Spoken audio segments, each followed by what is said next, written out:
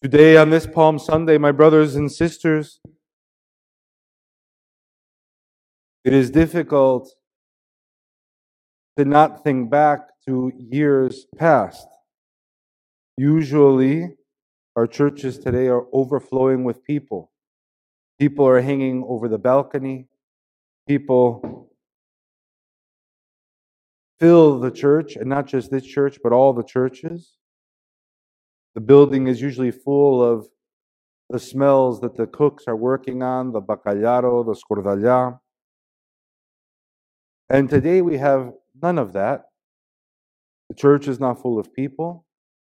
There are no smells of foods cooking in the building. And yet we still celebrate the great feast. That does not change. Today we celebrate Christ entering Jerusalem. And people came out to see him, to witness this man, to lay palms down at his feet.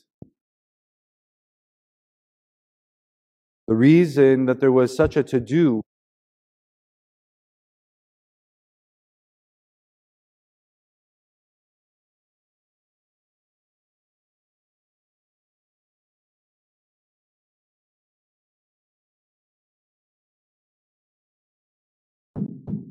Sorry, my mic just went out right in the middle. So the reason there was such a to-do about Christ entering Jerusalem, the reason there were so many people that wanted to get a glimpse to see him, was that they had heard that he had done this great miracle, what we celebrated yesterday, the raising of St. Lazarus. He had brought someone back from the dead. And the word had spread, and the excitement, and people gathered. They screamed out, Hosanna. They recognized him as perhaps being a prophet or the Messiah. Blessed is he who comes in the name of the Lord, they shouted. And this moment that we heard today, we can compare it to our current situation.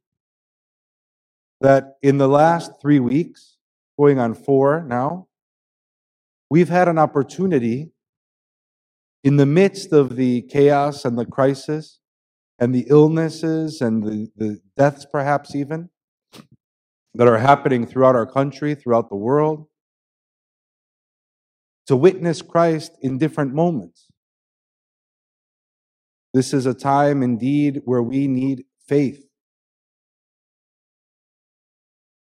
A time where we need more faith and less fear, more hope and less anxiety, more prayerful stillness and less gossip and criticism, more humility and less judgment.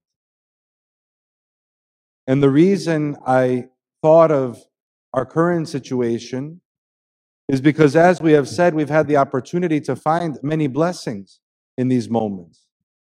We've had the opportunity to reconnect with our families, to enjoy those moments together, to have a more focused prayer life, to contemplate our life, perhaps even our death, to contemplate heaven and hell, man and God, things that we don't often have the opportunity to think about. And yet, just like those that were screaming Hosanna in the highest and laying down their palms, in just a few days, some of those same people will be saying, crucify him, crucify. And when we go back to what we call normal, will we retain the blessings that we have found during this difficult time? Will we retain the ability to love, to forgive, to not take one another for granted, to focus on the important things and not sweat what they call the small stuff? Will we maintain time for prayer and family? Will we maintain time to contemplate what is really important in our life? Or will we, in our own symbolic way, be screaming and shouting, crucify him, crucify? We have all had in the past few weeks an amazing opportunity. We all know people that are elderly, that are compromised with other illnesses, that could use our help. And when we offer this sacrifice to assist these people, we're not only helping them, but we're also helping ourselves. Here at this church, the amount of volunteers that have come forward has been incredible, asking to assist, to go out and to assist people that have become ill, whether they're from our parish or not, to feed people, to ensure that everyone is cared for. And that is what orthodoxy is. That is what a family is. That is what St. George is. And for us, we have to try very, very hard to be positive, to be humble, to be hopeful, and to hold on to all the good things that have arisen in our lives because of this bad. May we shout together with them in Jerusalem, Hosanna, Evloikimenos orchomenos en onomati Kyrie. Blessed is he who comes in the name of the Lord. Amen. We wish you a blessed Holy Week. The service schedule has been sent out both on social media and on the listserv. All the evening services are at 6 p.m. beginning tonight with the Nymphio service.